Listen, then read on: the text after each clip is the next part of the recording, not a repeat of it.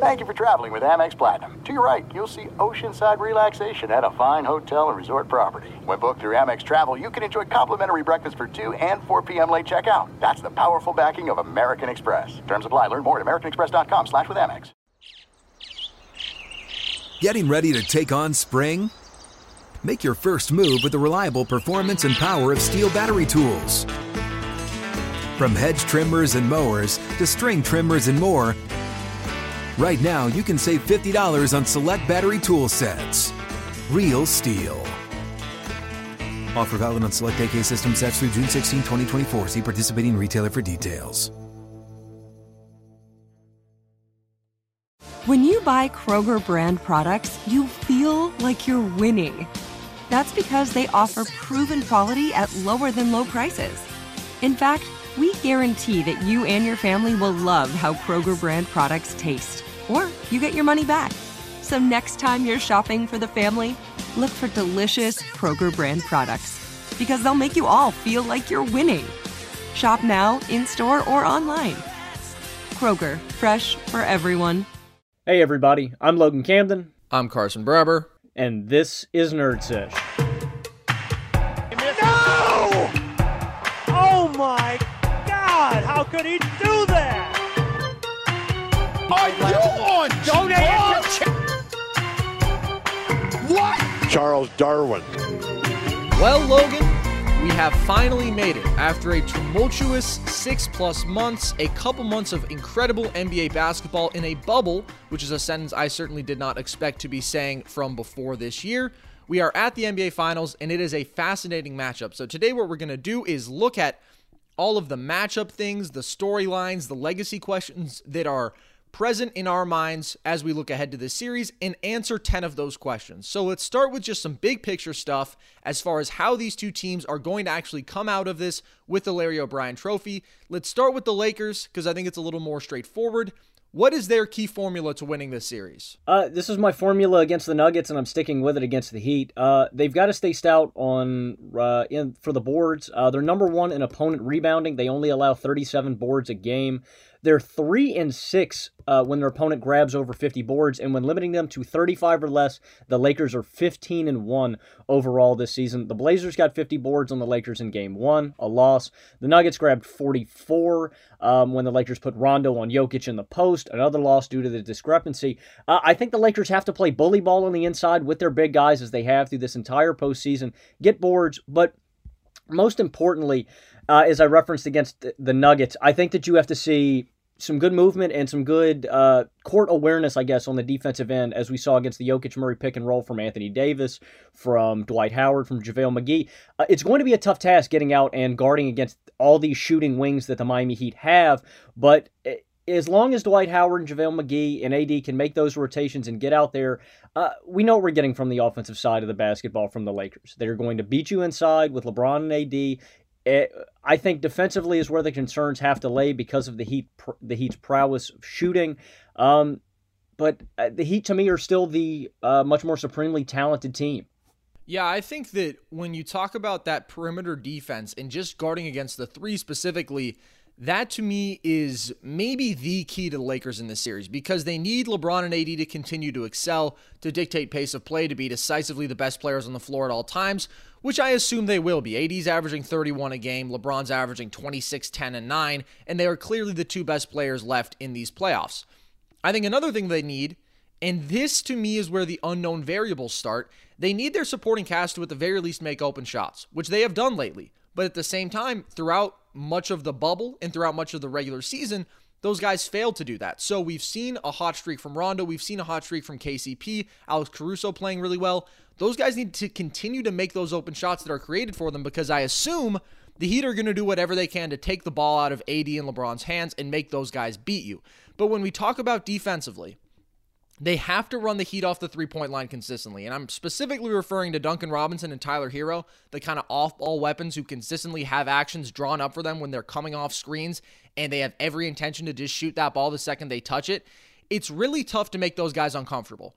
Because Duncan Robinson at 6'7" with one of the quickest releases in basketball, also just a straight-up dead-eye, off balance from all angles, no matter where he is, if it's beyond the three-point line, he's really difficult to affect. But if you anticipate if you give constant effort getting over screens and you just make him work, you make him a little uncomfortable, maybe you make him take a dribble in, he's not going to shoot an open mid-range jumper for the most part. 90% of his shots come from three. He's not going to know what to do as far as attacking a 5-on-4 because maybe you came flying in and took yourself out of the play a little bit, but you made him adjust to where he couldn't shoot that open three. He's not going to facilitate at a high level out of that advantageous situation. It's not as advantageous for him. Herro isn't quite in that same mold because he is willing to knock down those open mid-range jumpers. He has improved as a playmaker and an initiator for others, but still, he is at his most comfortable shooting those open threes. And if you take those away, you make these guys who are so comfortable just doing what they've done all season at a high level a little more uncomfortable because you take them out of that. So I think that when you point to the two keys, a lot of it comes with the guards in the supporting cast because we need Rondo to effectively run the second unit, and I'll talk about that more. We need these other guys to hit open shots and play consistent high-level defense as far as effort as well, because if you don't give full effort at all times, then these guys are going to get a lot of open shots, and they do not miss many open shots. Carson, are you concerned with the other shooters on this Lakers bench outside of, because honestly, I think their most consistent shooter's been Rajon Rondo. And when that's the case, you certainly have your concerns. Who do you think steps up? Maybe not a Kyle Kuzma because we'll get into him later. Who do you think steps up as the shot maker off this bench for the Lakers? I think it's a fascinating question. And this is part of the reason why I still have faith in the Lakers. I have no idea who it's going to be. But I do have an idea that someone is going to, because that is what we have seen throughout this entire season. You look at this ragtag supporting cast where sometimes, and in fact for much of the regular season, Rondo looked terrible. He's been great lately. Danny Green has had some serious shooting struggles as of late. He's also the kind of guy we've seen make some incredibly high-level shots and defensive plays in final series before. Kyle Kuzma has not been exceptional in these playoffs. Also a guy who averaged 19 points a game last season. So what's so fascinating about the Lakers supporting cast is they don't have that reliable third guy or fourth guy. It's anyone can be that on any given night, and anyone can also be awful. But if they get more good than bad, and if they just get enough out of that group, and if someone steps up, then I think when you have LeBron and AD driving things, getting their 55 combined every single night, that should be enough. Well, and I think the Lakers' wings off the bench are pretty underrated defensively. I think the Lakers have more talented defensive bench players than the Celtics, than the Bucks. Talen Horton-Tucker's a good defender. Rondo is always a good perimeter defender. I think outside of Quinn Cook, everybody is dependable off the bench to play good perimeter defense. Now, will that matter against dominant shooters like Duncan Robinson or Tyler Herro? We'll find out. But offensively, I think they lack. But defensively, I think the Lakers' bench is as strong as anybody. I agree. They have been fantastic lately in particular. One of the things that does stand out to me is Rondo is the kind of guy who has been playing great one-on-one defense and has also been taking some incredible gambles as a defensive playmaker, jumping passing lanes. He's been effective there. He's been feisty. His job is probably not going to be as glamorous in this series. It's not going to be as much of those digging into one-on-one matchups on the ball or making those plays on the ball. It's going to be chasing guys around screens a lot. And he does have a height disadvantage with Herro, but if he gives full effort, you just got to try to affect these guys again and make them uncomfortable, and we'll see what role he plays in this series, and I know that I will get into that later because I think it's one of the most interesting dynamics of this matchup. Let's move over to the Heat, who obviously have the more difficult task ahead of them as far as winning this series because they don't have LeBron James and Anthony Davis. To you, what is their key formula to winning this thing? I feel like this has been cliche and has been their key to every series so far, but they've got to shoot the lights out. The Lakers attempt 5 less threes than the Heat per game. If they expose this discrepancy and make their shots, it'll be the Heat series to lose. And they also need to expose, as I mentioned earlier, the big man lineups. Dwight and JaVale combining for about 28 minutes a night. It's going to give you an advantage on the perimeter with Bam Adebayo setting all these screens up top and getting these bigger guys who Dwight and JaVale never want to go out to the perimeter. They want to stay in the paint. They want to stay comfortable. And if that happens, if you give Tyler Herro, Jay Crowder, Duncan Robinson, if you give these guys a shed of light, they're going to make you pay. Round one, they shot 39% against Indiana as a team. Against Milwaukee, they shot 37% from deep as a team. And against Boston was actually their worst three-point shooting performance of the postseason, only 32% to Boston's 34%. That can't happen in this series. If the Lakers shoot better than the Heat lose. You've got to get, like I said, you've got to get good performances out of Duncan Robinson, who has been 40% from deep so far in the postseason. Tyler Herro, 37.8%. And Jay Crowder, while he's been streaky, 34%. If these guys are on the ball, if they're making tough shots, if they are hitting their threes, they can make it tough for the Lakers. I think that is obviously the first offensive key for the Heat because that is their greatest weapon. It's that they have this versatility of shot makers who on any given day can beat you, and that includes a guy like Duncan Robinson, who isn't going to have things drawn up for him late, isn't going to create off the dribble, but is very likely to give you 15 every single night just because he's going to hit 5 open threes because he's going to take 10 of them because they designed that for him within the offense. And I think that you touched on another key point. Going into the Lakers' last series, I said that they could no longer play their 2 big man lineups. They would be exploited, and that Jokic would pick them apart. He would find open shooters. They would be slow on rotations. It would be disadvantageous to them offensively because then you're giving Jokic a bailout to where you don't force him to either guard AD or a wing. And it ended up working out okay for them because Dwight was the kind of guy who they could put on Jokic consistently, would make life relatively hard on him, and would also, with just an aggressive mindset offensively, expose the lack of a rim protector, and particularly a more tentative Jokic because he was always in foul trouble. So I ended up being wrong there. I do not see a world in which Dwight Howard and JaVale McGee can play big minutes in this series because the Heat not only play 4 guard/wings, they play one of the most versatile centers in basketball in Bam Adebayo, who obviously they're going to want on AD the whole time. I just don't think that the 2 big man lineups are going to continue to work. Now, could you argue that maybe they'll try to abuse this team again by getting inside and attacking the fact that they are a relatively small team? I don't necessarily think that'll work because if you put Jay Crowder at the 4, that's a really strong guy who's tough to move. If you put Iggy at the 4, another really strong guy who's tough to move. Vertically, is Dwight superior? Yes, but I just don't think that they have that same thing that they can pick apart stylistically because the Heat are going to hurt them more on the offensive end with those shooters. If you're not quick enough to get out on the perimeter, then you're going to hurt them by trying to attack inside. What do you think is the best defensive unit for the Lakers against the Heat? I think that's a good question. I would probably go... It's interesting because Rondo and Caruso, as of late, have been almost interchangeable. They've both been fantastic, but I would go with Caruso. He gives more consistent effort, and that is more essential to him being an effective player, and he knows that. So I would go Caruso, Danny Green. I think that there have been moments when Kuzma has been really good defensively in these playoffs. You could maybe argue KCP, he's had his moments, but if you're having to combat some really strong wing talent, then I might put Kuzma out there and then LeBron and AD at the 4 and 5, obviously. And speaking of the defensive end, I do think that that is another serious key for the Heat in a number of ways because we talk about their best 5 defensively. As far as really strong wings who will make LeBron work hard, the Heat probably have better personnel than anyone in basketball because obviously Jimmy is that kind of dog. He's a quick competitor who can also hang tough with his strength. Jay Crowder, another guy who we've seen demonstrate pretty impressive foot speed, sticking with Kemba Walker consistently last series, and also incredibly strong. Andre Iguodala, not quite what he used to be, but a strong cerebral defender. And so we'll see how the Heat address the LeBron AD pick and roll. They may have to double and blitz it, which is always scary when you're going up against LeBron because he's a top 5 passer of all time.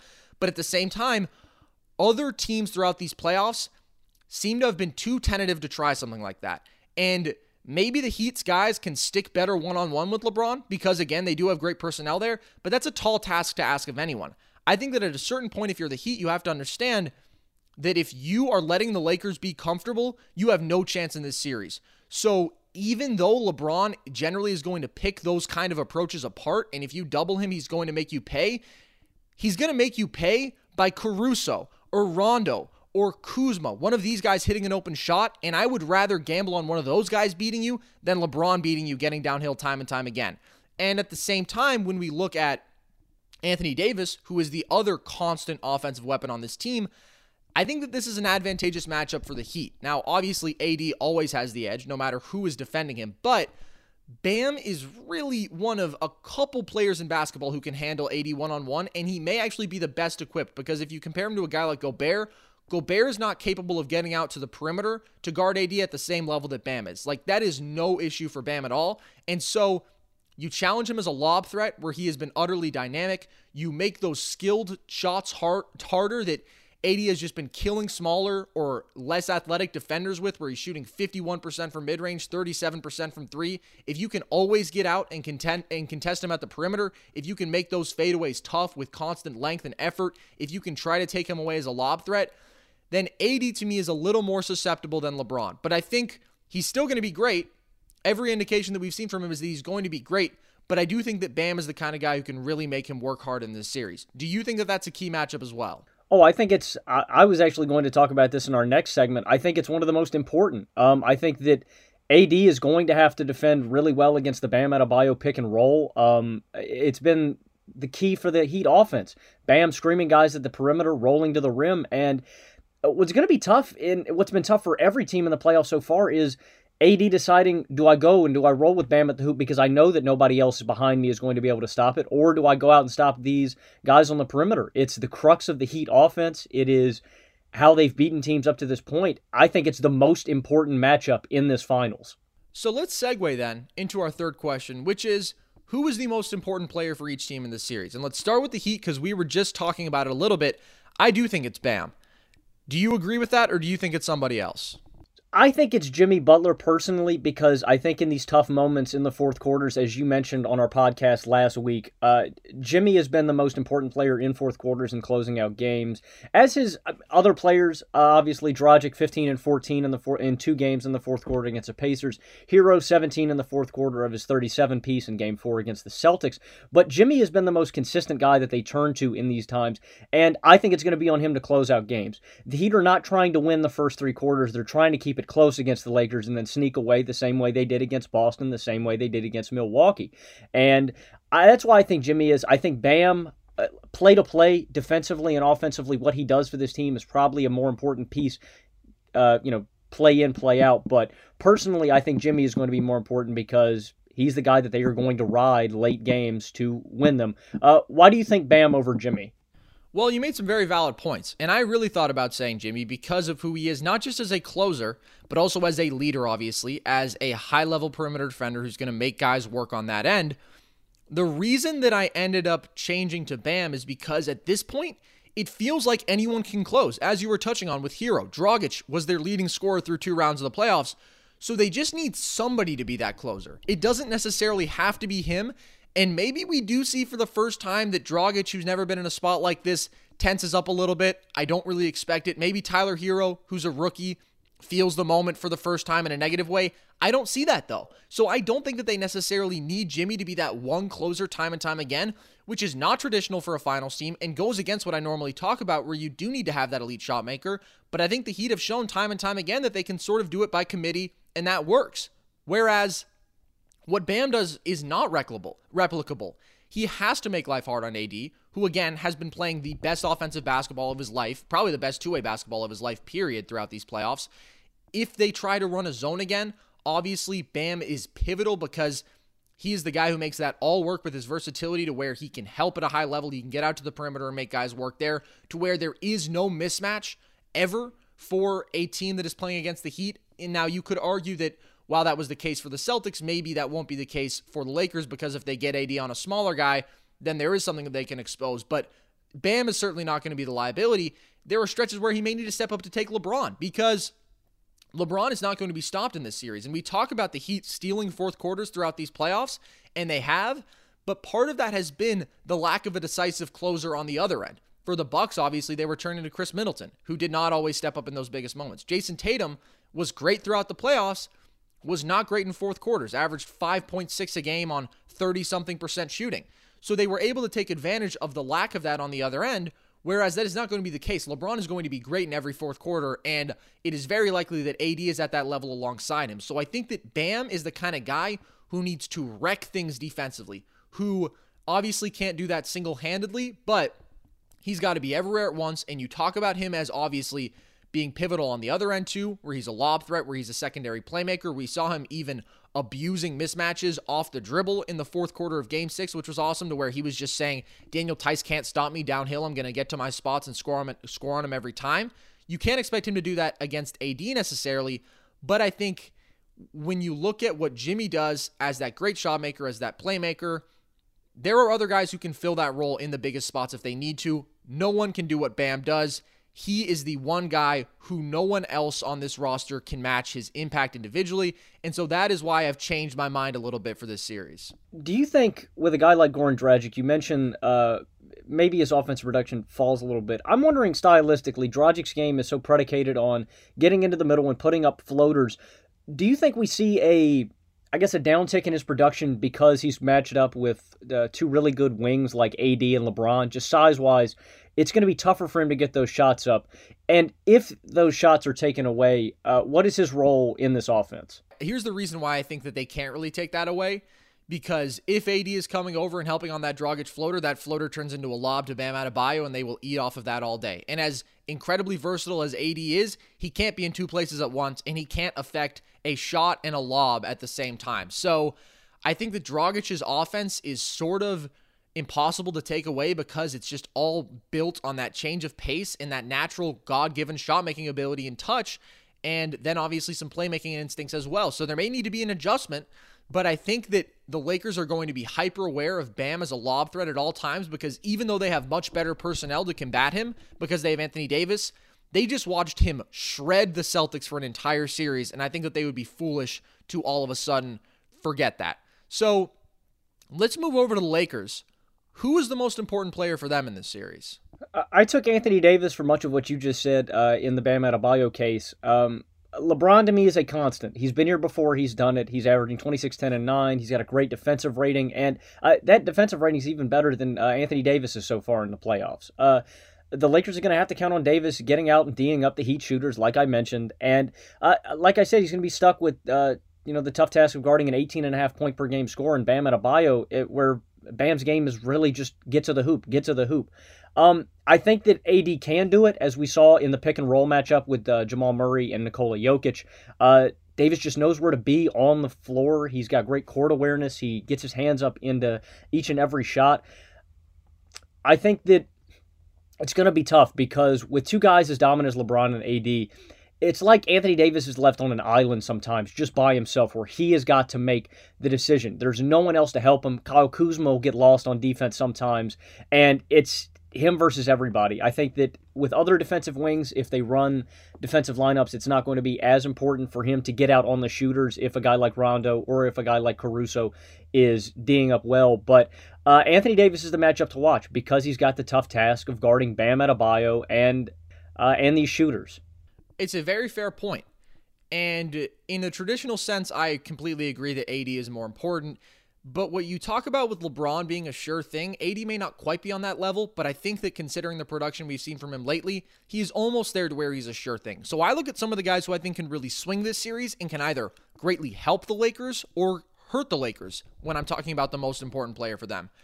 And I'm going to go with the guy who I think is almost the definition of that in Rajon Rondo. Because if you look at the importance of his role running the second unit, he's going to play big minutes no matter what. Playing 24 minutes a game throughout these playoffs, averaging 9, 4, and 7 on 50% from the field, 45% from 3. We've seen him consistently thrown into big spots to where he's closing defensively, he's making high-level plays on that end, and then when LeBron and AD are off the floor, he is facilitating, he is running the offense. He's also knocking down open shots when he gets them. This is also the same guy who not only has been on primarily losing teams and has often been a negative to his team's success over the past half decade plus, in the regular season he was brutal. Averaged God knows what with negative 5.5 on-off splits, shooting 42% from the field, 33% from 3, and so I think he's going to play no matter what, because if you look at what Vogel has done consistently throughout this year, he's riding the Rondo minutes a little bit more right now because he is playing so well, but also no matter how poorly he's played, Vogel has always gone with him, and I don't know if that's a LeBron factor, but even when Caruso was the better player throughout most of this season, Caruso was the one who was scrapping to find minutes, whereas Rondo, no matter how much he was hurting the team, was still going to be out there. And he's been better in every conceivable way. More consistent defensive effort, better finishing at the rim, just looks a step quicker, a little bit more motivated. And again, when Rajon Rondo is shooting 45% from 3, that's kind of special and it's pretty dangerous. But the question is, can he sustain that level of play? Can he continue to run that second unit effectively? Is he going to continue to establish himself as a threat, not just as a passer, but as a scorer? Can he make those open shots if maybe they face another zone where he's going to have to expose that? Or if the Heat start doubling LeBron out of the pick and roll to where the only way to pick this defense apart is by getting it to other guys like Rondo, who's going to be left open, can he bring that constant defensive intensity if it's chasing guys around screens all day and it's not glamorous? Those to me are the key questions, and that's why I look at Rondo as the kind of guy who can really swing this series because he is sort of their secondary ball handler for much of this game alongside LeBron, and that's a big role for him And if he's not shooting 45% from three, I'm not sure how well he fills it compared to what we've seen from him lately. And what a smart call by LeBron to bring Rondo in. You remember earlier this year, there was a time where we heard, talks of maybe signing Darren Collison to come in because of how little confidence they had in that guard spot. Rondo has been the reason that the Lakers have been such a dominant team through the playoffs. He has been their third guy. And if you had told me that the Lakers' third guy was going to be Rondo, I would have told you they had no chance of getting to the finals. But his shooting has really been the difference maker for this team down the stretch. Him making big shots. And if you had told me Rondo was going to be a dependable shooter, I would have told you were crazy. He's been horrible. But yeah, I think this is a good pick on you, Carson. It's a little out of the box going off from AD and LeBron. But yeah, Rondo's got to be that guy in this series. And that scares me. When you talk about obviously how Rondo has been a key reason why they've been this dominant, that's terrifying because I don't know if he can sustain it, and I think he's going to kind of need to. Like, yes, they have other role guys who can step up, but he is the one with the ball in his hands the most, and he is the one who the most is expected of at this point. Let's talk about another guy who has the potential, you would think, to be a pivotal swing player for the Lakers in this series, who I actually considered for the last question, in Kyle Kuzma, who hasn't been all that prominent, hasn't been closing games for them. What do you expect to see from him in this series? Absolutely nothing. Maybe a new haircut from Rondo's brother, if you're lucky. Maybe a tattoo if they've got an artist down there. I know Kuzma likes switching up his style. Kyle Kuzma gives you an inefficient 10 points a game and some really clueless defensive play. He's at his best when he's cutting to the bucket and letting LeBron open up the floor for him. And I think he can be a valuable asset to this team as a scorer. We saw it in the Houston series. 14 points on a 7-for-10 clip in Game 3 and 17 points on a 5-for-9 clip in the closeout game against the Rockets. But he also showed his limitations last series against the Nuggets. 2 from 7 from deep in Game 4, 0 for 3 from deep in Game 2. And that's what they need off the bench. They need a guy who's going to come in, and you've got Rondo as your ball handler and a little bit of a shooter. You need Kuzma to be a scorer for you, and yeah, he's got that takeover ability, but he's just not a good enough shot maker. I think that the flashes that we saw from Kuzma in his rookie season, I think we've overvalued him just because of what we saw in that solo season with LeBron in a reduced role and not caring as much and letting Kuzma ball out. Kyle Kuzma is an extremely mediocre NBA player. So, Carson, I guess my final prediction for Kyle Kuzma in this series is one haircut from Rondo's brother and about 10 points a game. We're going to flip on this because Kuzma is a guy who hasn't been big for the Lakers as of late, playing the 7th most minutes per game on the team, less than Caruso and Rondo. But I think he has real potential to be a savior of theirs in a game or two because Rondo, and I just talked about how key he is not going to keep hitting 45% of his threes. KCP probably won't keep hitting 42% of his threes. Dwight, JaVale, those guys are potentially going to get played off the floor in this series.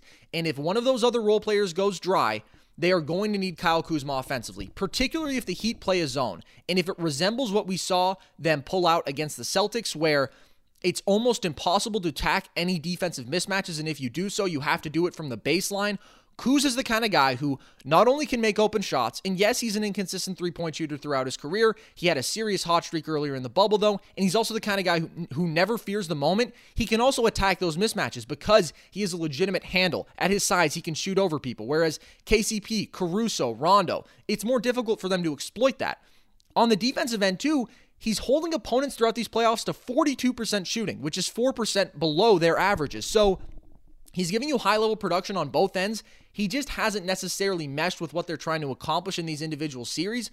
But I think when we look at the matchup against the Heat, where they have so many versatile wings who Kuzma's length can help affect them defensively if he's giving that constant effort. And then on the other end, he's uniquely gifted as a shot maker to actually get 20-plus if they need it, because the Heat are really good. And the Lakers haven't needed a third player to get to that level consistently. Rondo's role is different, but LeBron is going to have the ball in his hands more now than ever. And Kuzma is the kind of guy who can play off of that effectively, can get his own shot quickly, and can actually scare the Heat, whereas they're going to look at some other guys on this Lakers team shooting open shots and say, okay, and Kuzma might also kill them in a game or two because he has been inconsistent. That is a patented move of his, is that sometimes he's going to miss open shots and he's just going to have a down game. But he can also swing games and he can also win them games. And I think that there may be a game or two where we see them ride him out because he's playing great and he plays 35-plus minutes and gets them 20. You think with as good defensive wings as the Miami Heat have that Kuzma can still take over games with an Iggy on him, with a Jay Crowder on him? More than the other guys can. Because again, if you look at And I don't know if we should assume that the Heat are going to use the exact same scheme that they did last series, but that zone specifically made it to where it was almost impossible to attack mismatches because you had such long athletes all over the floor. They were going to force you to the baseline if you were going to do it, and then Bam was there for help. And Kuzma may not do it perfectly every time, but if I trust someone to make a mid-range jumper or to hit something from floater range or to hit an open three if they swing it to it in the corner, I just have a little more faith in him than everyone else on this roster when it comes to the supporting cast. So I think that even though he hasn't been crucial lately, we're going to see this be one of his biggest spots thus far, actually easily his biggest spot in his NBA career as a third-year player, and potentially a defining moment because he scored 19 a game last year, but no one cared because it didn't mean anything. He had a fun rookie season, but it also didn't mean anything. Now we see if he can really step up to the big moment, and I personally am very much intrigued. Speaking of the Lakers role players, and whoever their quote-unquote third guy is, this is a realm in which the Heat have an obvious advantage. They just have more depth. They have more consistent, reliable guys. So, how many Heat players would you take before the Lakers' third guy if you're drafting for your own team from this series? I'm taking, I would say 4 or 5. Jimmy, Dragic, Adebayo, and Hero for sure, and maybe Duncan Robinson. I'm taking Jimmy, obviously, because of his defensive prowess and what he brings on that end. He's going to be the guy that's going to have to clamp up LeBron for the entirety of the game. And all of these guys are putting up great numbers. Jimmy, 25-6. Dragic, 24-4, has been the offensive firepower for the Heat in every single series. Adebayo, 18.5, 11-5. He's shown great playmaking and rebounding. And Hero, 16.5, 5-4. I think that Hero and Robinson are commodities that I would take easily over guys like Rondo and Green just because of the shooting ability that they give you. You can't pass up that value. When you need a big shot, they're going to be there sitting in the wing waiting to hit it. As for the Lakers and their third guy, I'd say that it's probably Rondo or Danny Green. I don't care what you Kyle Kuzma fanboys have to say. As for Rondo, playoff personal records, as you mentioned, 50% from the field, 44.8% from deep. He's been one of the most valuable commodities for the Lakers. And while I don't think you can overstate his value as a player for the Lakers, I'm going to still take Goran Dragic or Adebayo or Hero over Rondo because Rondo's not washed. He's old. He just doesn't give me the offensive firepower that he maybe used to back in the day. So yeah, give me Dragic, give me Jimmy, give me Adebayo, give me Hero, and yeah, give me consistent Duncan Robinson shooting instead of a question mark for Rondo offensively. I think that Robinson is a no-brainer as the fifth guy because although he's been a little more up and down in these playoffs, he gave you 13.5 a game in the regular season on 45% from three, and he is so exceptional in his role that it's almost inevitable that he's going to do it well. I border on 6 because I think that what we've seen from Jay Crowder lately, if he shoots 43% from three like he did versus the Bucks, then no doubt. If he shoots 25.5% from three like he did versus the Celtics, then I'm probably not going to take him. If he's at his career average of 34%, which he is probably going to be because he's never been an exceptional outside shooter. We just saw a little bit of an incredible hot streak from him early in these playoffs. I think I lean 6 because you look at the defensive ability and versatility of that guy, the toughness, the ability to make a big play on that end at any time. I just trust it more. Even though he's not a steady shooter, when I look at Rondo, I could see him being a huge minus at any time. Same with Kuzma. Same with basically anyone else on this team. And Danny Green is obviously a more reliable shooter. I don't quite think his defensive value is as great as that of Crowder's right now because I feel like Crowder can guard more dominant players as far as big fours. And when you look at Danny Green, yes, he's good at sticking in front of certain people, but he's not exceptionally quick. And so I'm going to go 6. I think it's tough for the Lakers players to replicate that all-around dependable value of a guy like Jay Crowder, where even if he's not knocking down shots, yes, he's not ideal to play, but he can also really impact the game defensively. Am I crazy for saying that there is that big of a gap between the Heat supporting cast and the Lakers supporting cast? No, I don't think you're crazy, Carson. I think it's a valid point. Jay Crowder has been, he's gotten hot for the Heat so far in the playoffs. He's been I wouldn't say dependable, only 34% from deep this year in the playoffs, but there's value in a guy that can just get hot and make you shots and make defensive stops. And you look at the Lakers roster with Danny Green's, I guess, deficiencies from the 3-point line. Danny Green has not been dependable. Jay Crowder has been more of a dependable guy in the playoffs, despite what Danny Green gives you defensively.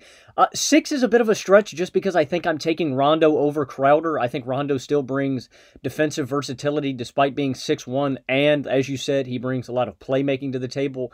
I think his shooting is going to continue through this series, Carson. I don't know why you're quick to sell on Rondo.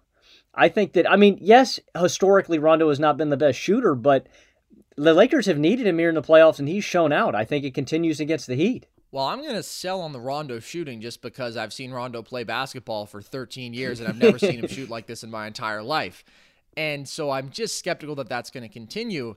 It's interesting with Danny Green because coming into the season, if you would have asked me who is going to be the Lakers' third best player, I probably would have said him. Maybe you could have debated Kuzma just because of his offensive value. I certainly wouldn't have said Rondo, especially after the regular season. And I think that plays into another question, which we've already talked about, and it's a little bit of a subtopic for this question about the how many guys would you take from the Heat before the Lakers' third guy. Can we trust the Lakers supporting cast to be good enough for the Lakers to hold on in this series?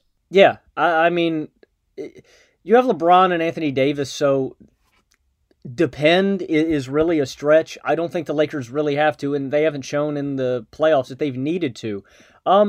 There are some serious concerns with this Heat team because they play such team basketball and can close gaps fast with their three-point shooting. You are going to need guys when LeBron and AD, they're not going to go cold, but they're going to be missing shots. You're going to need guys to, break up stretches. I think that guy is going to have to be Dion Waiters or Alex Caruso or, as you said, Kyle Kuzma. And I hate having to say that this team is going to have to depend on Kuzma because of how streaky he is. I think overall, offensively, yes, there's a concern, but I think there are enough guys here. Kentavious Caldwell-Pope can break up a stretch. And like I said, I trust Rondo to make shots. I think defensively, the Lakers are going to be as stout as anybody. I don't think you have to worry about Alex Caruso or Talen Horton-Tucker or Danny Green or Rondo. They've just been there. They've done this before. They are also smart, and LeBron runs them defensively. LeBron points everybody on where to go and tells them what to do. I think the concern is offensively. As for shot makers, no, I don't trust them, Carson. I do not trust these guys to make shots, but again, they don't have to. I think that, 10 points a night, you can trust guys to get you that off the bench. Yeah, I like how your answer was sort of a yes-no thing, and mine is similar. I think individually, they just haven't proven themselves. And that's fair. And so I don't trust these guys individually. But as a group, for the most part, I do trust them because of what I've said. For the most part, someone has tended to step up, and that has kept this team alive and dominant throughout the regular season and the playoffs. The pure shooting is always a question mark, but they shot 34%, 38%, and 34% from deep in 3 playoff series. That is good enough. I think obviously the Heat have to try to exploit this because the Lakers' 2 guys at the top, you are not going to ruffle their feathers. You are not going to really affect them. And you have to at least say, okay, let's make these guys beat us. But do I think that as a collective unit, they are enough? I do. And that's why I have believed in the Lakers through this entire season, because they have just enough from those supporting guys, even though individually they are unreliable. I got one more question for you, Carson. Do you think it's going to matter, essentially, with guys like LeBron and AD at the top? Can the Miami Heat even X out LeBron and AD to a point where these role guys matter in a series? Well, again, I think you try to take the ball out of their hands as much as you can, and if you're doubling LeBron out of the pick and roll and the guys around him are shooting 25% from 3, hell yeah, that matters. If they're not just hitting open shots, that can absolutely kill them. I don't think it'll get that bad, but basketball is not played 2-on-2. If it were, then there would be literally no question about who was going to win this series.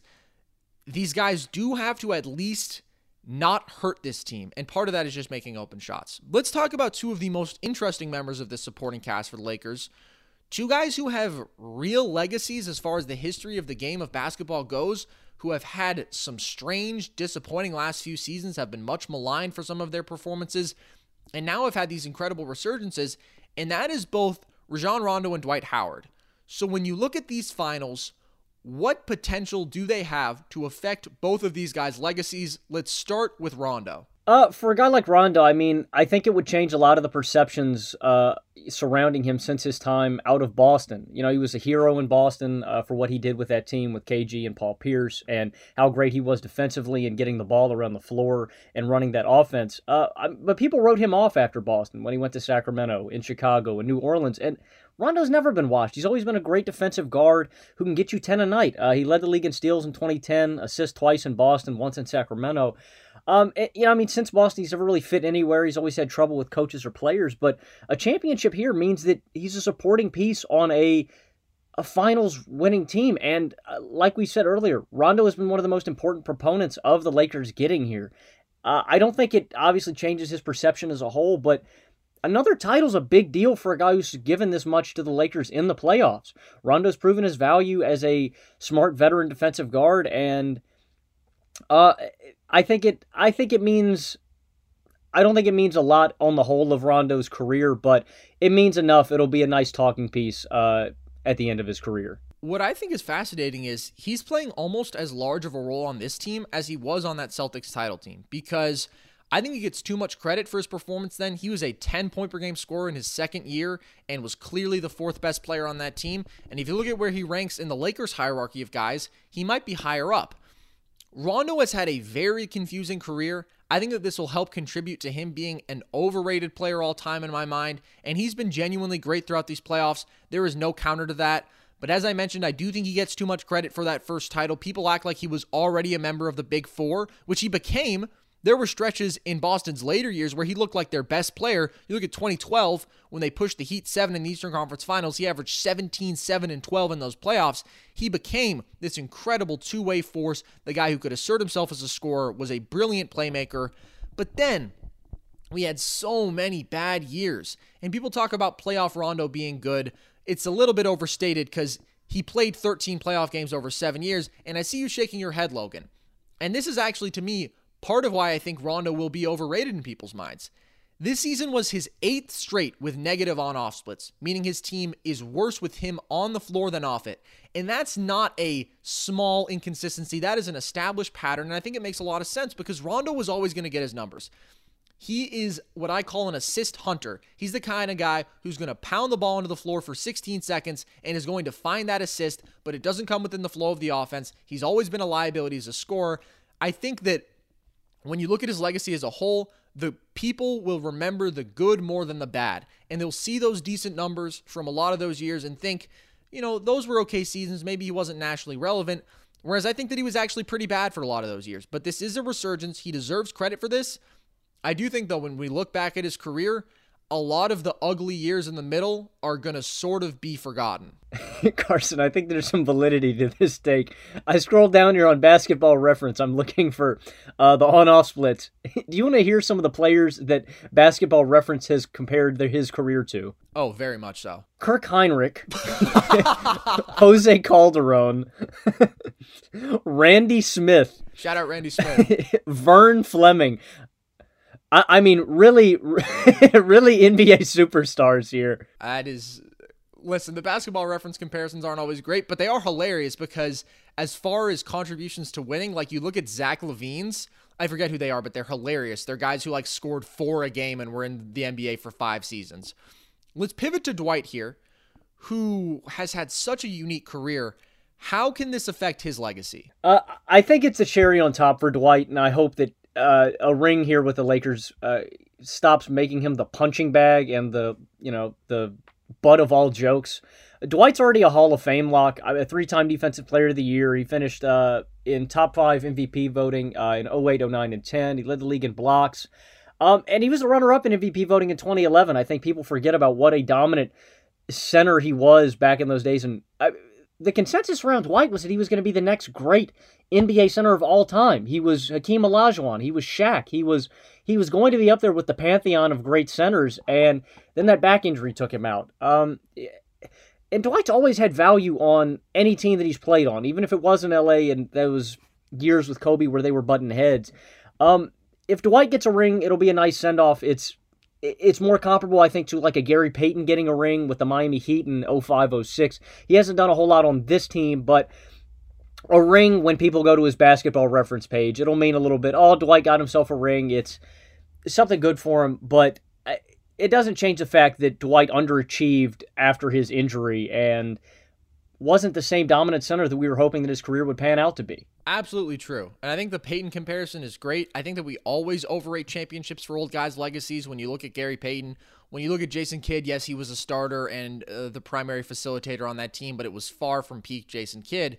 I do feel, though, like this could sort of be a moment of salvation for Dwight, in that it's a little bigger than a cherry on top, even if he only plays 20 minutes a game in these playoffs or 15 minutes a game in these finals or whatever. Because how many guys in NBA history have, at 26 years old, been first-team All-NBA 5 straight times, a 3-time Defensive Player of the Year, the best player on a finals team, and an MVP runner-up, and then, for the most part without significant injuries, you're right about the back problems, but for the most part he was healthy throughout his prime, never an All-Star past 28, play on 4 teams in 4 years, and you're seen as a negative at a certain point almost everywhere you go, refused to adjust to the modern NBA, continue to demand to be a post-up player, and to then take that sacrifice where you're playing 18 minutes a game, averaging 7.3 and 5.5 on 67% shooting in the playoffs, all on effort, being that guy who was willing to step up as an antagonist for the opposing star big man and just at least try to get in his head. And maybe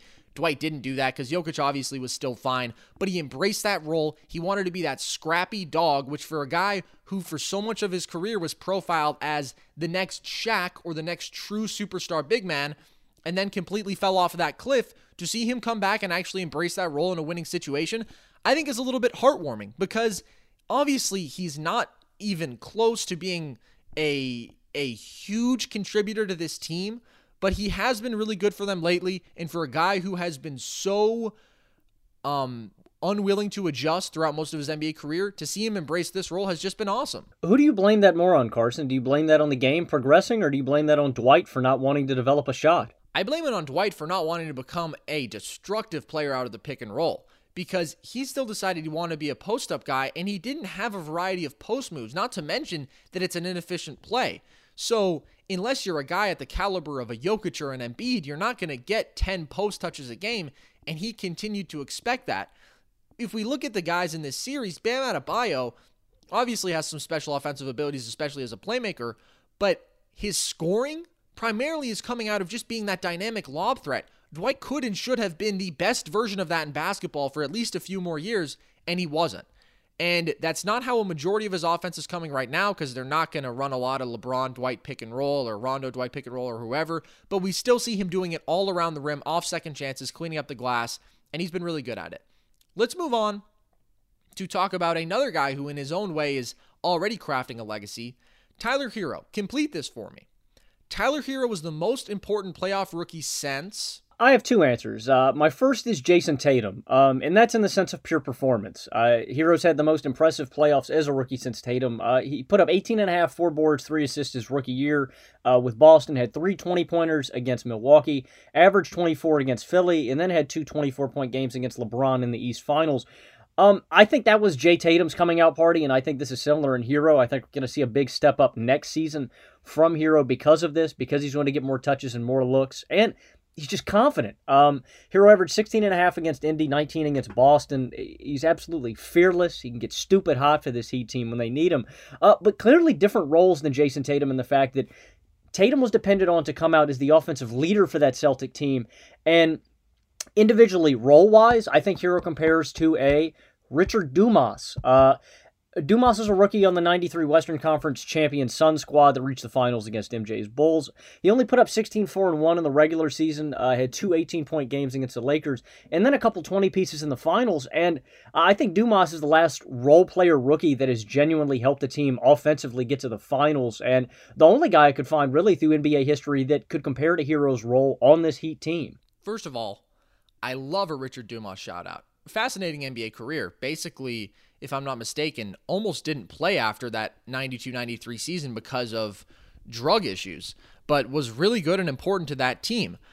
When I look back at the historical comparisons to Herro, the first guy I thought I was going to say was Dwayne Wade, who averaged 18, 4, and 6 as the Heat lost in the second round his rookie season. Then I realized, though, that I am a fool and that it is Jason Tatum, because What Tatum did as a rookie is almost unprecedented in modern basketball when guys are coming in younger than ever and less polished and generally don't dictate like that.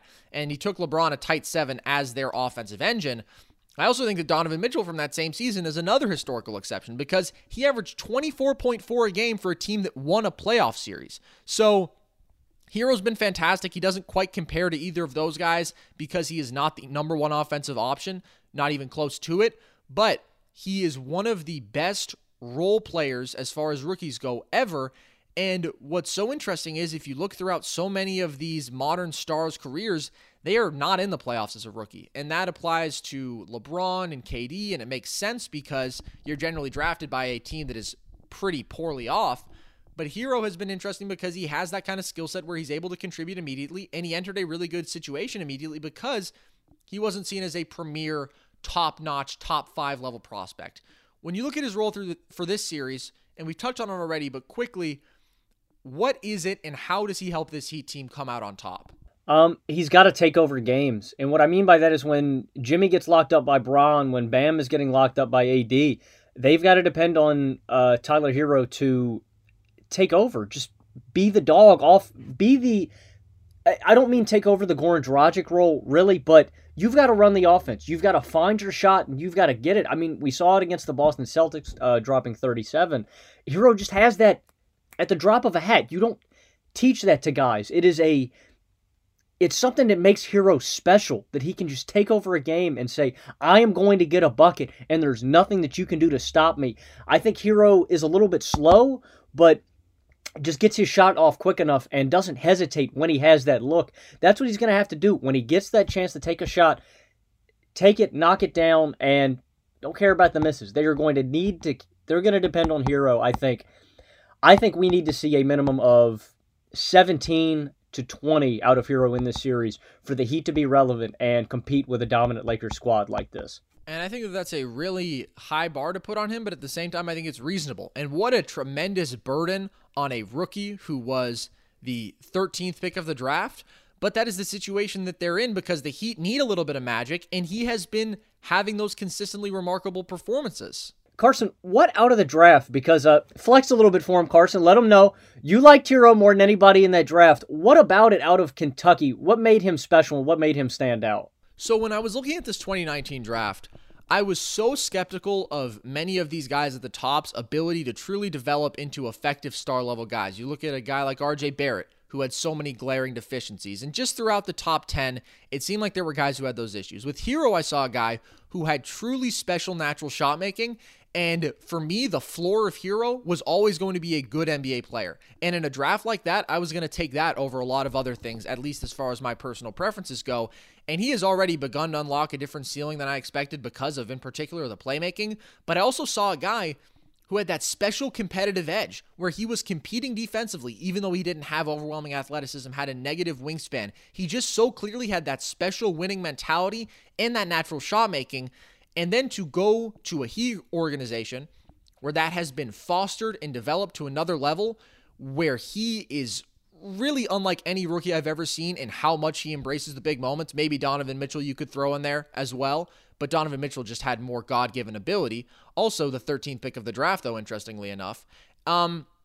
He's just special in that sense. In that, I didn't even anticipate to be at this level coming out of college because we never saw him in a moment with as high of stakes as we've already seen him in the NBA. Well, and Carson, you talk about fostering his ability. I think the Heat really stand out because they've just made a good culture down there. They've made it, they have brought in veteran guys. Like, I don't think teams like the Knicks, they need to understand these older guys like Dragic, like Udonis Haslem, just having them there to help these young guys along and teach them about the league. There's value in having these leaders there, and there's a reason why a Kendrick Nunn, a Duncan Robinson, a Tyler Hero, they just pop. It's because they've got good guys around them, like a Jimmy Butler.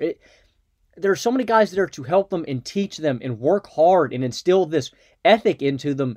It's why they've been so successful and why we've seen this special run out of the Heat as a whole. Yeah, I think that's obviously true, and the Heat culture is part of what has made Hero thrive. As far as his role for this series, I think it's to continue to thrive as that open shot maker, as you said.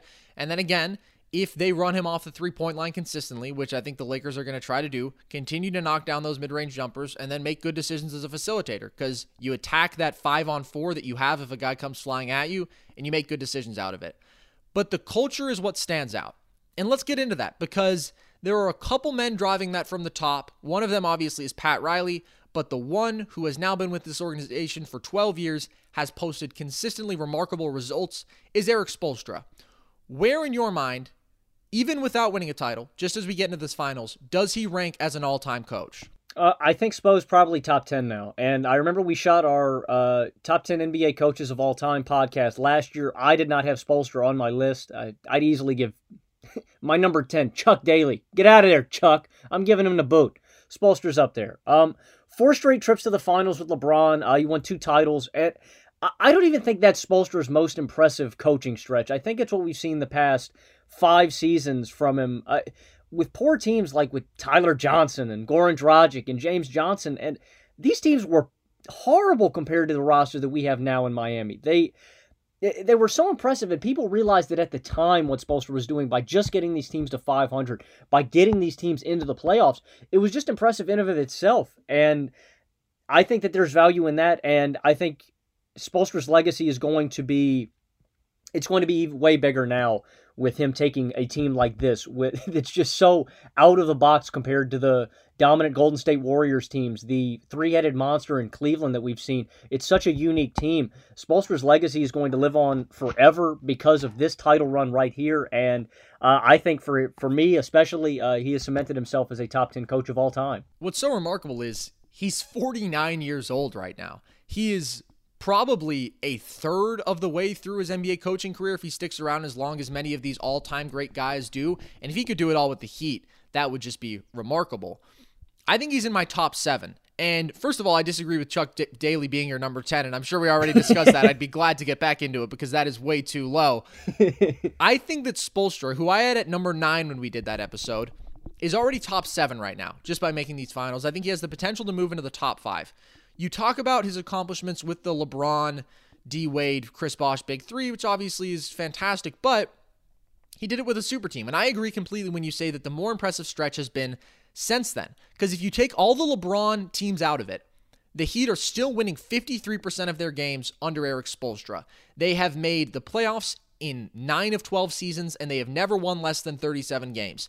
And in a modern NBA that is so defined by polarity, where you are either trying to be great or you are trying to suck, and most teams never get to that point where they're great, so they just suck, the Heat have never been there. And I do think that part of that is an organizational mindset, but I also think it's Spoelstra's ability to maximize talent. Look at that team that in 16-17, I want to say, when they were 10-31 halfway through the season, and then they finished the year on a 31-10 tear, and it was Dion Waiters and the boys leading to the top of the mountain. That's just unreal. I don't think there's another coach in basketball who can do that. And if you look at not just on the court, not just as a leader, not just as a culture setter, the pure player development is unbelievable. Just look at literally this year's roster. Duncan Robinson, seeing a guy who was not recruited out of high school, played at Williams for a year, was a solid college player but never the focal point of his offense. Seeing that they could weaponize him like they have, unreal. Bam Adebayo, a guy who was essentially a blank canvas, who they could sort of shape to their mold, just a dynamic roll man and rim protector, great athlete, to turn him into this level of a playmaker and a defensive savant. Of course, part of the credit goes to the player, but it also has to go to Spoelstra and the player development. Kendrick Nunn, an undrafted rookie, came in and averaged 16 a game for this year, was fantastic offensively and also giving effort consistently defensively for much of this season. Tyler Hero, as a rookie, that is special all-time stuff. And if you think it's a coincidence that these guys continue to pop up with the Heat, then you are not aware of how basketball works, because for much of the 2000s, it was the Spurs. Right now, I think it's the Raptors and the Heat, these guys who have that culture that is driven by, first of all, a brilliant person in the front office, Pat Riley for the Heat, Masai Ujiri for the Raptors, and then, more than anything else, that coach who is incredible at seeing potential within guys and maximizing it, and also having that universal identity and those core values. So I just think that when you look throughout the history of the sport, There are a few guys who have that balance of that culture-setting ability, that connection with players, because Spoelstra was a guy who came in and was only a decade older than LeBron or whatever, maybe a little bit more than that, and was able to understand those guys and relate to them, and then is also brilliant schematically. There are just few guys in basketball history who can say that. Let's talk about, speaking of basketball history, where this Heat team ranks among the strangest finals teams ever, because they're certainly up there. When you look throughout the history of the game, as we love to do here on Nerd Sesh, who else compares in that respect? Nobody. I think the Miami Heat are the strangest finals team that we've ever seen. Considering that they've got 6 double-digit scorers in the playoffs with 4 guys making 2.5 or more threes a game. I mean, obviously we're not going to have anybody that can match those numbers because of how the game has changed. No one in 2004 was shooting 2.5 threes or making 2.5 threes a night with this many guys. But no one else in the history who has made an NBA Finals, no one has had scoring this spread out. Goran Dragic at over 20, Butler at over 20, Adebayo at 18.5, Hero 16.5, and then Duncan Robinson and Jay Crowder over 11. It's crazy. I mentioned the three-point shooting. Robinson at 2.9 makes Crowder 2.8, Dragic and Hero 2.5. If I'm going to give them a comp, I think the easy one is the 03 to 05 Pistons. They had 4 guys in double-digit scoring, and then 3 guys at 9.5, Corliss Williamson, Ben Wallace, Memo Okor. But I mean, for the Pistons, they were such a unique team because of their hard-nosed number 2 ranked defense through those years. The Heat don't have that. That's why they're so unique because, Carson, we said it on air. They are such a mediocre team. They don't do anything exceptionally well. This team will probably be out in the first round. That is what sold them because they didn't do anything that said, yes, this team can do it. That's why they're so unique. Yeah, that's what I think of the Heat. I think they are the most unique team that we have ever seen make an NBA Finals. I love the boldness. I went deep throughout, and I looked at basically every finals team ever, and there was a number that I came up with maybe had inferior rosters or records where you could point at them and say, okay, that's even stranger. You start with the 07 Cavs, whose second leading scorer was Larry Hughes. They only won 50 games, but they did have that supernova talent driving it, and we've seen it throughout history where if you look at the 86 Rockets, sometimes there are these teams that aren't great overall, but they have that supernova talent driving it, and that's enough. The Cavs were exceptional in that it was literally only one guy, whereas Akeem had Sampson, Young, Shaq had Penny, but we've seen that model a little bit before. You can look at the 04 Pistons, who were a relatively new thrown-together team with Billups, Rip Hamilton, Tayshaun Prince all in their second year together. Sheed was brand new. Of course, there was also a terrible era in the East, and they were that unbelievable defensive team, and that is a thing where you look at the 02-03 Nets, strange teams. The 02 Nets didn't have a 15-point-per-game scorer. Kenyon Martin and Keith Van Horn were their 2 leading guys, but even they still had that clear superstar, a borderline top 5 guy. And again, the East was just abysmal back in those days. You look at the 01 Sixers maybe, a 1 seed with 56 wins. I think that one team that's a little bit tough to argue against is the 99 Knicks because they were an 8 seed and they were 27-23. They lost Patrick Ewing throughout the playoffs and Latrell Sprewell became the guy for them and they somehow still made the finals. And in some ways that season mirrors this one because you have these exceptional historic circumstances where there was a long lockout and they only played a 50-game season. This year is different, but it's the bubble, right? So it's still those unique circumstances where we see these unexpected teams thrive a little bit. And then I go back, maybe the 81 Rockets, but again, they were completely carried by Moses, who is that kind of superstar who can drive that success. And then if you go back to the 70s, there were a few, but the 70s were such a strange era of basketball and there was so much parity that it's tough to single any one team out. Maybe the 76 Suns would definitely be up there because they weren't all that great. The 75 Warriors were just so carried by Barry. But again, that young supernova talent is driving it all. So long story short, the Heat are doing this in an era where we have seen the same formulas lead teams to success time and time again. The super team identities, the dominant shot makers at the top, and they are not doing that, which is why when I look to some of these other teams historically, by and large, they were taking advantage of a weak conference, and it was an era of basketball that was filled with more parity. The 2010s have been far from that. It has been defined by the same teams getting back time and time again, and the Heat are breaking that mold, and they are doing it in a very different way strategically as well. So when we look at the legacy of this team, can they be back? Because this is a formula that we haven't seen anyone else follow. But is it possible that they can sustain it and replicate this year? Yeah, I think they can. They move the ball well, honestly like a Warriors team, Carson. They move the ball just as well as any other offense in basketball. And more importantly, their team is young and under contract. Hero's only 20 on his rookie deal. He's got superstar written all over him. Adebayo's on his rookie deal, only 23. He's about to get a bag, though. Butler is signed through 2022 with a player option. My one concern, I think, for this offense and this team moving forward is the aging Goran Dragic. He is a free agent this offseason, although the Heat have bird rights on him. I'm just concerned with him getting up there in age if he's going to be able to sustain his quickness and drive. But as you say, he's got that natural shot-making ability that will, regardless, make him a weapon for whatever team he's on. Yeah, I think they can go back. I don't think... We've seen. They don't need any of these top draft picks. Despite, no matter how good they've been, they can bring in whoever, and they recognize talent. They can bring in young guys that are undrafted and turn them into weapons, much as how you mentioned the Raptors and this Heat squad have done historically.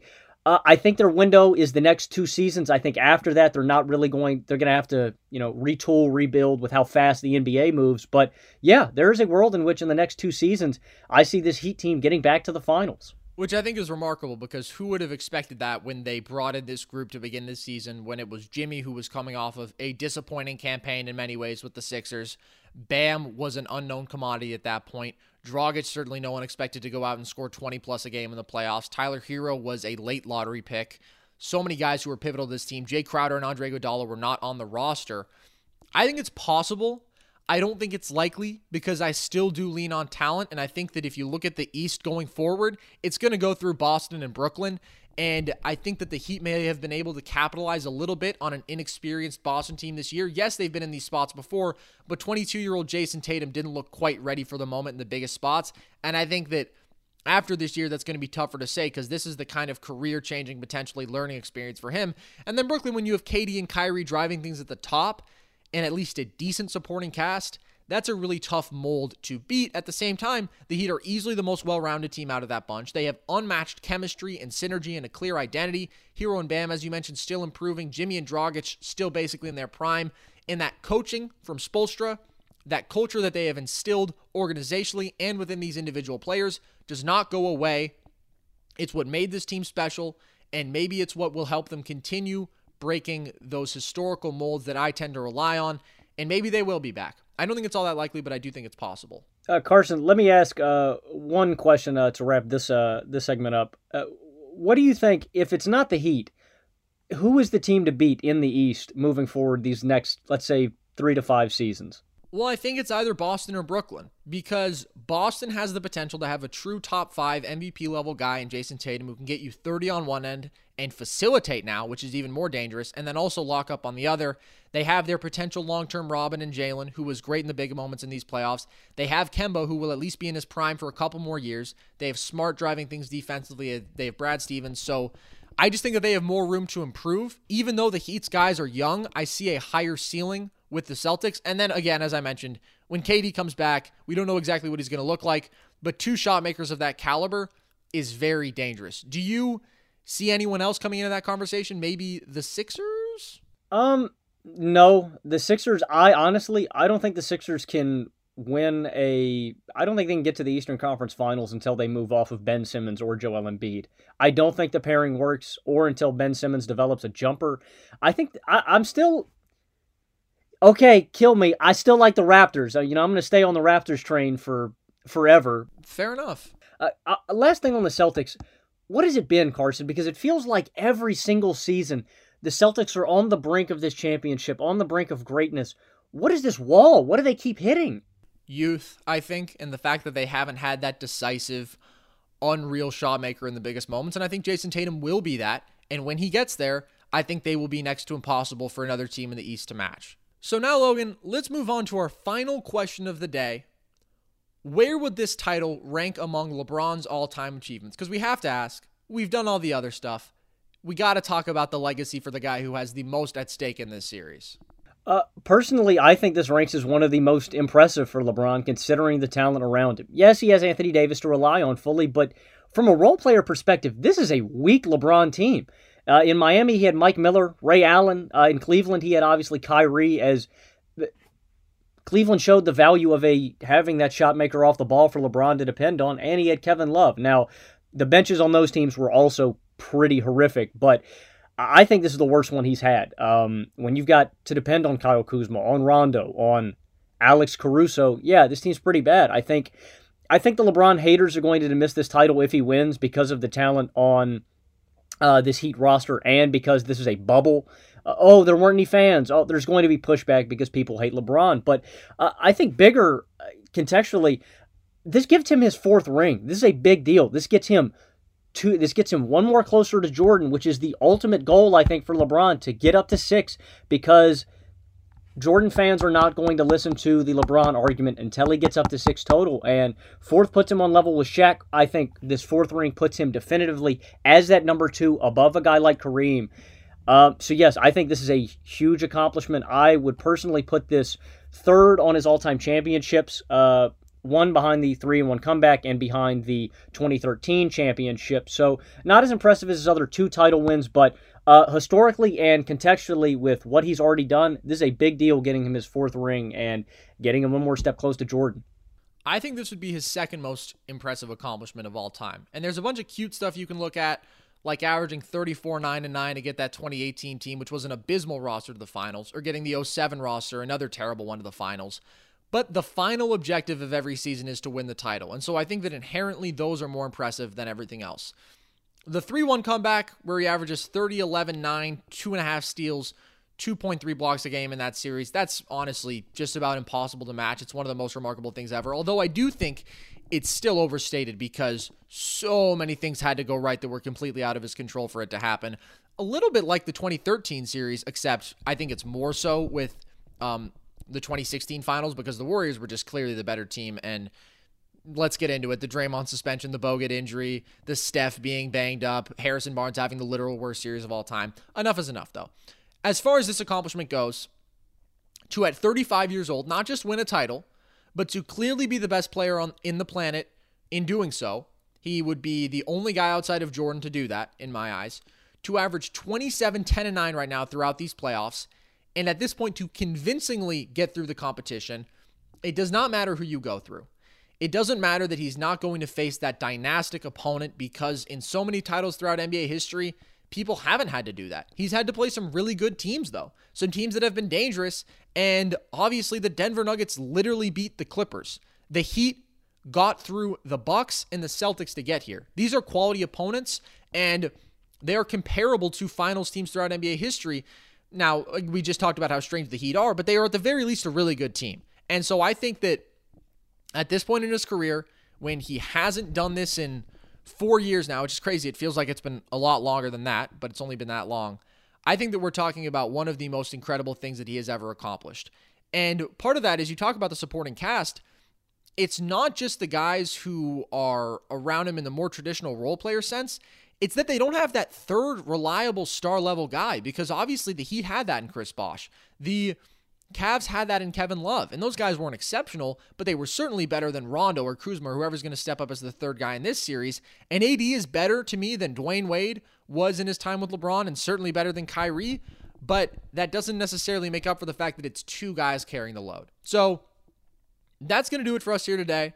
We are obviously incredibly excited to get underway with these finals and hope that this sort of sets the stage for what we're going to see stylistically and as far as the historical context of this series. We got a big week ahead. We're coming with our first live show on Blaze Radio since programming began on Saturday, which we will also release as a podcast. Going to be talking NFL. We're doing a trivia time on Saturday, so it's going to be a full week. But right now, let's focus on basketball, because it is incredibly lucky that we are here and we've got some great stuff ahead of us. I've been Carson Brabber. I have been Logan Camden.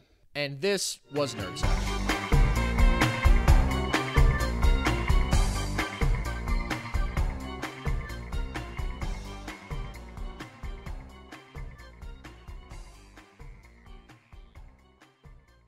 Live Nation presents Concert Week. Now through May 14th, get $25 tickets to over 5,000 shows. That's up to 75% off a summer full of your favorite artists like 21 Savage, Alanis Morissette, Cage the Elephant, Celeste Barber, Dierks Bentley, Fade, Hootie and the Blowfish, Janet Jackson, Kids Bop Kids, Meghan Trainor, Peso Pluma, Sarah McLachlan. Get tickets to more than 5,000 summer shows for just $25. On sale now through May 14th. Visit LiveNation.com/Concert Week to learn more and plan your summer with Sean Paul, Sum 41, 30 Seconds to Mars, and Two Door Cinema Club.